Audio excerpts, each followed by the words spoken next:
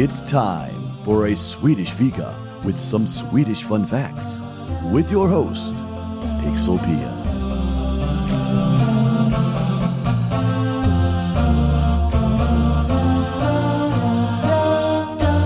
Hejsan hej, and welcome back to a Swedish fika with me, Pixel Pia. Today, I'm going to talk about demographics and compare Sweden and the US. But let's start by talking about what demographics can teach us. A country's demographical profile can provide valuable insights into its population and society makeup.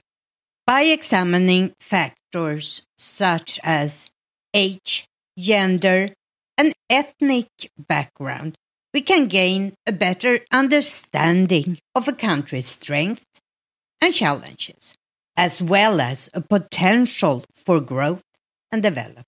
One example of this is comparison between Sweden and the United States. Both countries are considered developed with advanced economies and high standards of living. However, their demographical profiles reveal some significant differences. One key difference is the age structure in the two countries. In Sweden, the population is relatively evenly distributed when it comes to all age groups, with a slightly higher proportion of older individuals. In the United States, on the other hand, the population is heavily skewed towards the younger age group, with a much larger portion of individuals under the age of 45. So what does these differences mean? Well, it affects things like economy and social policies. A younger population might have different needs and priorities than an older one.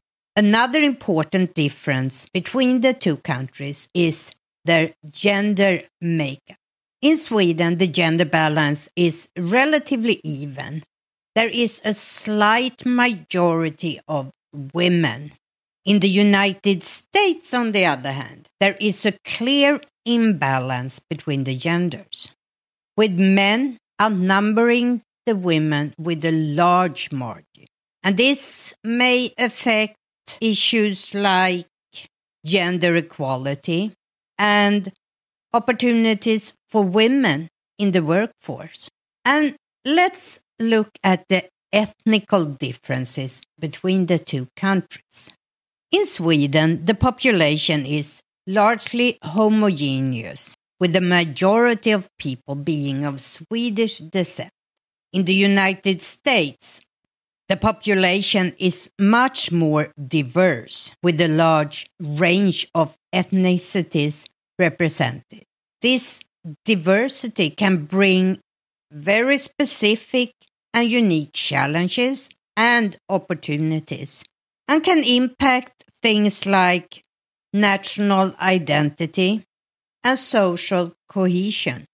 Overall, a country's demographical profile can provide valuable information and insight into its population and social makeup. By comparing the demographical profiles of different countries, such as Sweden and the United States, we can better understand the similarities and differences between them and the potential implications for their future development. So that was a little bit of a background. Now let's take a look at some specifics.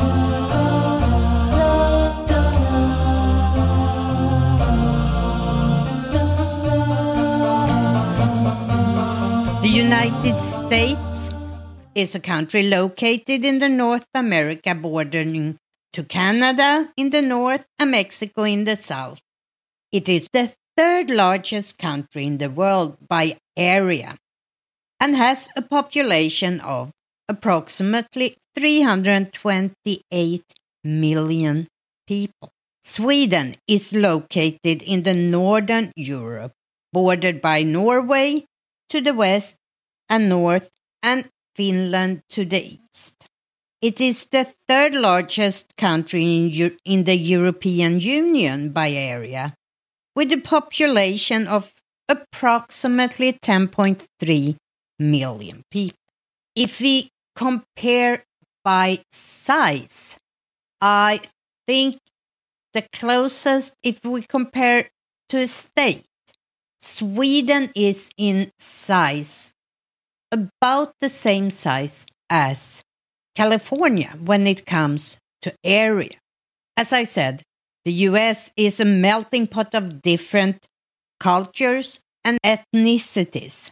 The largest ethnic group in the country is non-Hispanic white, followed by Hispanic and Latino, African American and Asian American. The majority of Sweden's population is of Swedish descent, with a minority of Finnish and Sami people. If we look at some of the large cities in US, we have New York City, Los Angeles, and Chicago, and of course the capital, Washington, D.C. Sweden's largest cities are Stockholm, which is the capital, Gothenburg, and Malmö in the south. So now we know that Sweden has only 10 million people and US 328 million.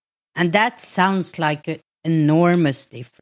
But if we instead compare the population density, and the numbers I have are in number of people per square kilometers. So, for the United States, we have around 35 people per square kilometer, while in Sweden, we have about 25 people per square kilometer. So, the difference isn't as giant when you compare it that way. 1 square kilometer is equal to 0.39 square miles or 247 acres, to give you a picture of how much that is. And then the difference doesn't sound as giant any longer. In the US, the median age is about 38, and median is when you take all ages, all people of all ages, and find the exact middle, not an average. There are just as many people older as they are younger. So 38 in the US, while in Sweden, the median is 41 years. But as I said already, US has a much lower average age than Sweden.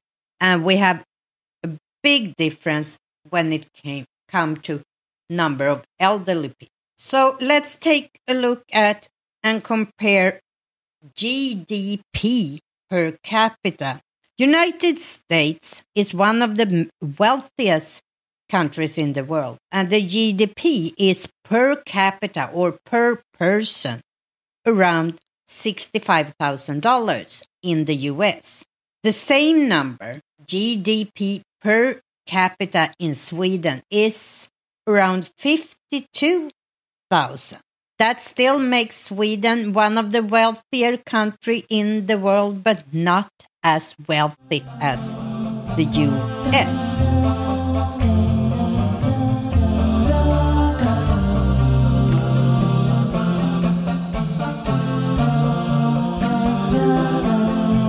Well, that was some comparison.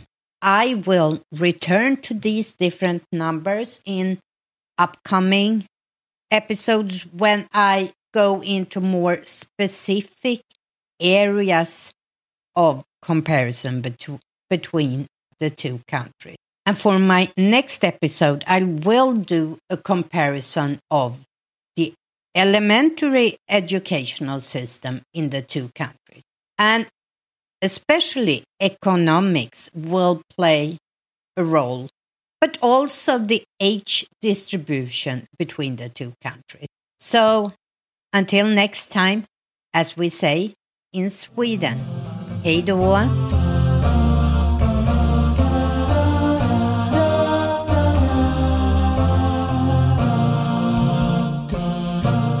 You can keep up with everything from A Swedish Fika on aswedishfika.com or on Facebook as A Swedish Fika.